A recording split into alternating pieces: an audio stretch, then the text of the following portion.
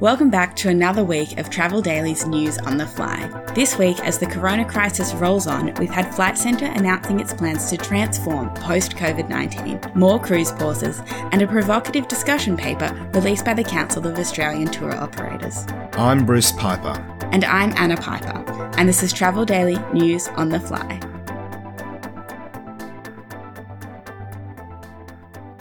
So as expected, Flight Centre has reported a big loss for the year, as we discussed a couple of weeks ago when they flagged the heavy impact of COVID-19, but they've also announced some plans for the future. What did they say, Bruce? Yep, as they indicated, the overall loss for the year to 30th of June was a massive $845 million.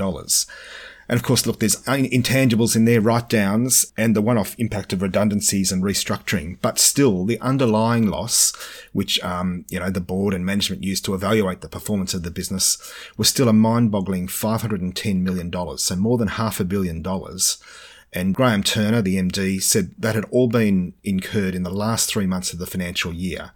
Prior to that, the company was trading quite profitably. And look, as they flagged a couple of weeks ago, corporate was still relatively okay, producing an underlying profit, I think, of about $74 million, but that was just massively overwhelmed by the tsunami of cancellations, refunds, and of course, basically no leisure bookings at all due to ongoing government-imposed restrictions. And so how are they planning to move forward from this? At the moment, it definitely seems to be a matter of hunkering down, cutting costs, and doing everything they can to ride this thing out until the borders start to reopen. Flight Centre is not completely downcast, though, and there's lots of transformation going on, which has brought its own level of pain.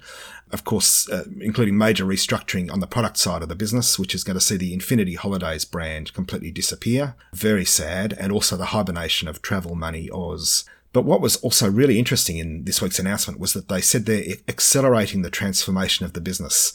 Skroo talked about Speed 1 of the transformation, which was going to focus on the main Flight Centre brand over the next few years. But now they're putting the pedal to the metal with Speed 2 to include new opportunities and growth models, most intriguingly including a big focus on home-based agents, which they described as independent travel entrepreneurs. But don't they already have a home-based agent business in the form of Travel Partners? Yeah, they do. They bought that a few years ago from Jeff Hakim, and clearly there are big plans. It's not clear exactly what they're up to, but there's definitely going to be heavy investment in that area. Turner said they're going to develop, I think he called it a leading commercial product and technical offering tailored for these home-based operators, but also with the aim of delivering B2B growth. So presumably that means whatever they're developing is also going to be available on the product side to the wider industry. Skroo also talked about boosting the online sales of the business, which currently only comprise about 5% of TTV, pre-COVID TTV, only about $1 billion, and also a strong focus on the premium and luxury leisure operations, which include Travel Associates across Australia. They've also got similar positioning in a Canadian travel brand called LDV. And from the latest announcements, it doesn't appear we're going to be cruising anytime soon. What's happening on the high seas? Well, not much, unfortunately. Despite concerted efforts to sort out protocols around the world which would allow the return of cruising, it's clearly definitely a slow process, and it's just not practical for operations to restart in earnest while borders are closed, particularly while governments in Australia and New Zealand are so intent on keeping their citizens locked away. So in the last day or so, we've seen heaps of announcements about the postponement of local deployments. Carnival Corporation was the first to move. Actually, Cunard in the UK effectively has delayed any restart of operations until the northern spring of 2021, so, March next year. And that includes the previously planned local deployment of Queen Elizabeth, which had been set to cruise locally over the upcoming Australian and New Zealand summer. Then we had Princess, which has suspended its Australian departures till mid-December. And that sadly also includes a really interesting itinerary sailing out of Sydney to South America aboard Pacific Princess.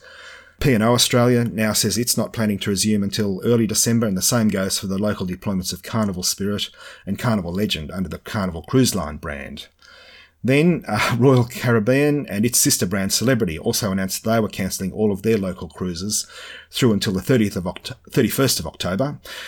So they're perhaps a little more hopeful of a restart sometime sooner, or perhaps they just want to stagger out the refunds and rebookings that they've got to manage. Look, it's just so difficult for these cruise companies. I think the government probably expects they can just change things and with a snap of a finger we'll be back to normal. But of course, these deployments are highly complex and the ships are currently all over the world after being kicked out of Australian waters. And that's also tricky because the government regulation that forced the ships to leave is still in place until the 17th of September, less than 3 weeks away, and there's no indication whatsoever about what Health Minister Greg Hunt is going to do about that biosecurity declaration.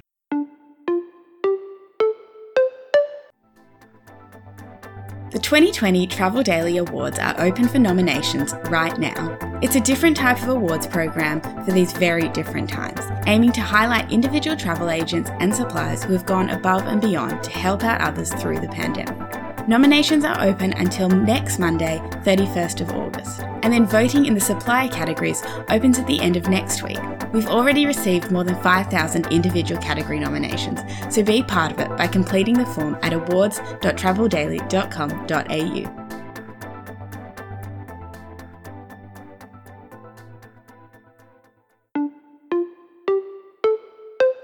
And in other news, the Council of Australian Tour Operators released an industry discussion paper this week, which proposes some pretty radical reforms.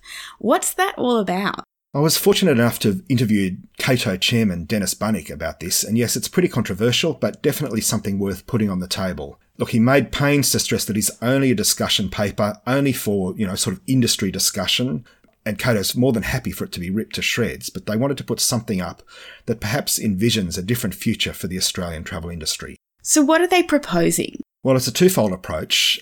And, part of it's based on the experience of CATO members who've had to manage all of these refunds and cancellations through COVID. But basically, they're suggesting a major evolution for ATAS, the AFTA Travel Accreditation Scheme, to become a broader Australian travel accreditation scheme, so renaming. And rather than it being just AFTA, it's also administered jointly with CATO, which has 120 members, and also CLIA on the cruise line side, so sort of to capture the whole outbound travel ecosystem.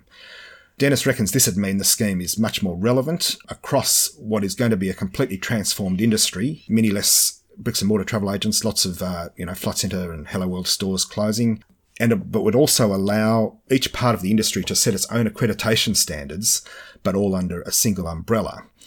The plan envisions AFTA receiving a fee for administering the program, which they already do for ATAS, but the other major part of it would be the introduction of a universal supplier insolvency protection program funded by a small levy on every consumer travel payment to an ATAS accredited entity.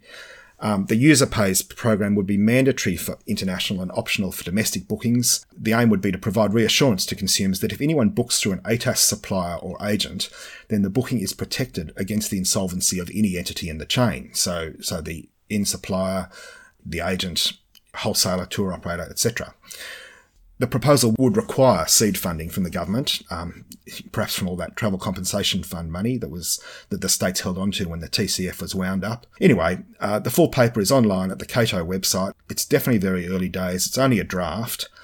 Reform like this is a pretty tough knell, but you've got to give them credit for some thinking outside the box in these wild times. Wow, sounds very interesting. I look forward to hearing more. That interview was hosted by the Travel Industry Hub and followed up on last week's Darren Rudd interview, which is actually now part of a special bonus episode of News on the Fly. Over the coming few weeks, Travel Daily and the Travel Industry Hub will be running a series of interviews with industry leaders, and we at News on the Fly will be producing a bonus episode for each as sort of a highlight reel from each interview. So hear Darren Rudd share what AFTA has been up to and address some hot topics in the latest bonus episode, which is out now. And make sure you keep your eyes peeled for next week's bonus episode with Dennis Bunnick to hear more about this new CATO discussion paper. Moving on, Bruce, were there any other big stories this week? Yes, so many.